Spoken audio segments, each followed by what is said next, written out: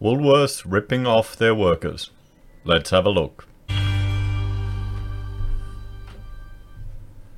Hello everyone, Florian Heiser here, and welcome to another episode of Heiser Says. Working through a new stein of coffee today, and I thought we'd have a look at this fantastic article by James Hall about Woolworths underpaying their staff $300 million.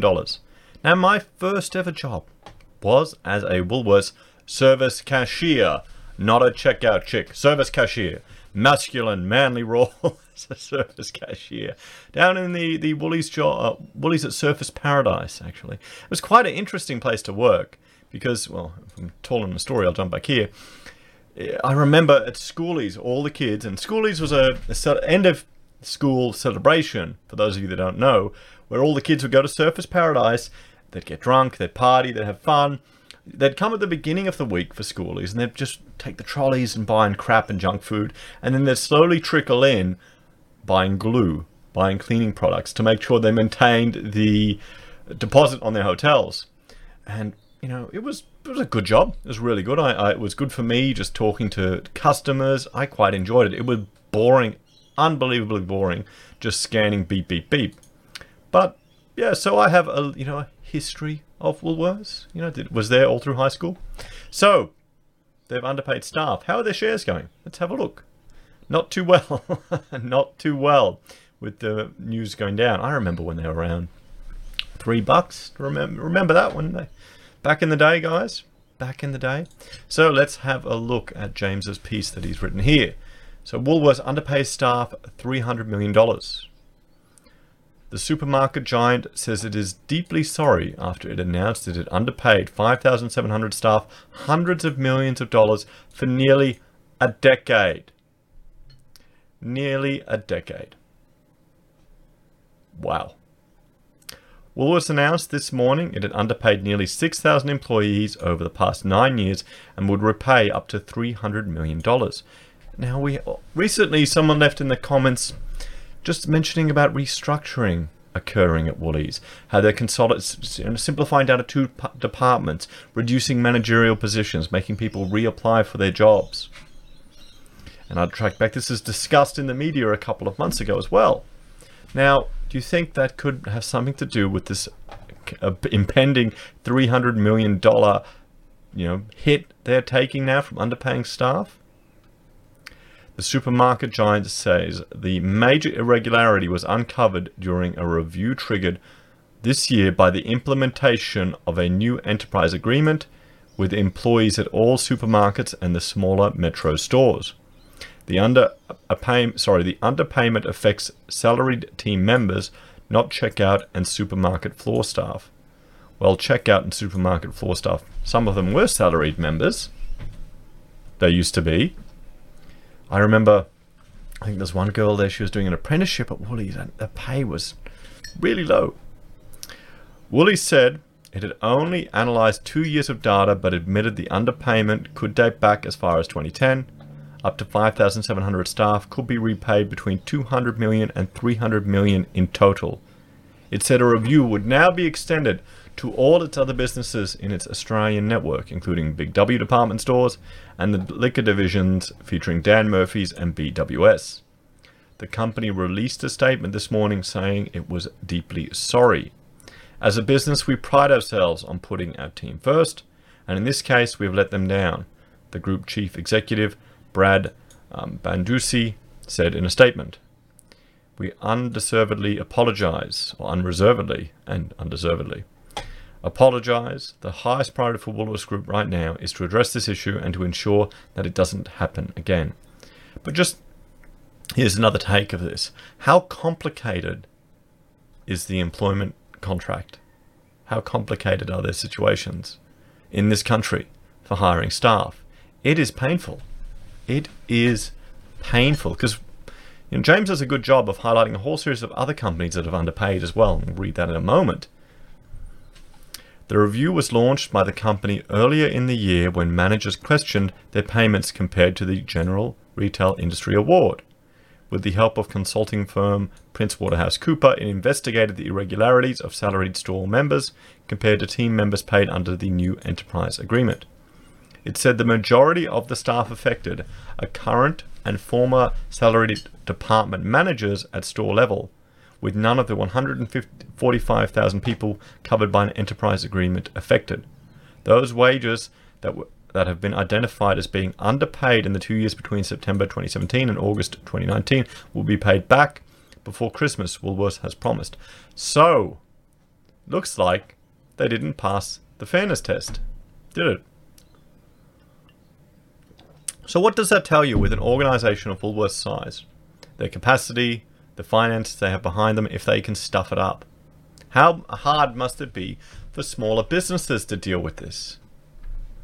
But the company said, retrieving and reviewing rostering, time, attendance, and payroll data across all businesses is expected to take at least until September 30 to complete. That is a nightmare.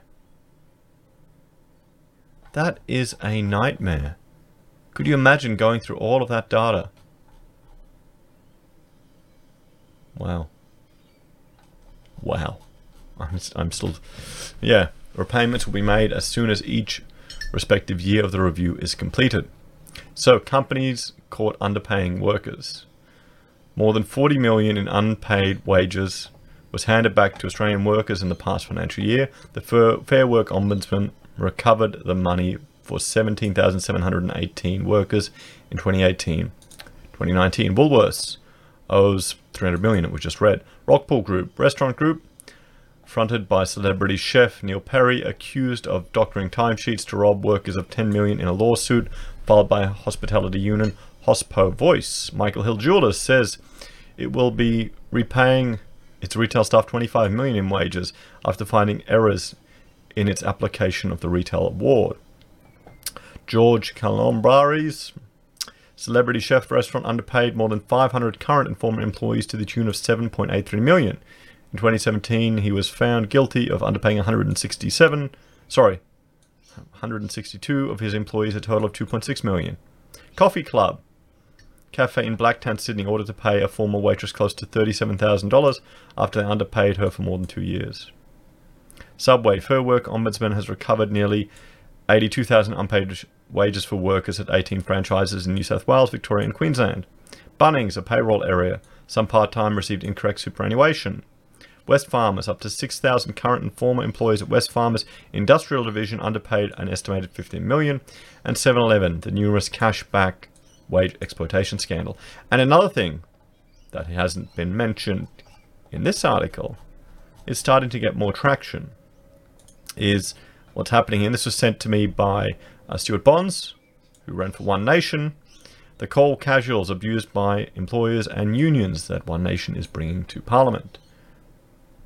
Just think about that in New South Wales with, casual staff who aren't allowed to be employed. There's some issues with the enterprise bargaining agreement, and the union was a party to it as well. I'll look at that in more detail later, but it's widespread. Now, there's a few ways to take about this. You can say, oh, it's the greedy companies stealing from the valiant worker. Comrade, hoist your hammer and sickle. Another one could say, another point, and this is probably where I'm leaning, is that the complexity of our employment conditions is ludicrous in this country and needs to be simplified. It needs to be simplified, guys. It really does. Because all of this bureaucracy and BS adds cost. Adds cost, and it really reduces the desire for people to employ. If they can avoid employing people, they can. Someone left a comment about an executive that was sending work offshore to PAs, and that is very common in a lot of professional service industries. A lot of legal work is sent overseas. Architectural work. When I was a student working for a major firm here in Brisbane years ago, they were flying people over from Vietnam, training them here in Brisbane, and then sending them back. So maybe I should have realized where the industry was heading back then. I had a colleague. She set up a practice, successful housing practice, and did houses and extensions, but she'd offshore all the work. She'd only do a little bit here, and they'd be marking up stuff and sending it overseas. That was her business. The problem is the young guys that you train up, they've got nowhere to learn anymore. So we lose those skills. So our manufacturing capacity has been destroyed, and now our services capacity is slowly being eroded. And I would argue the best way to do is to simplify the system to allow more flexible ways to compensate people. Make it easier to fire and hire. Allow people to get rid of the fringe benefit tax. Allow people to get smarter packages.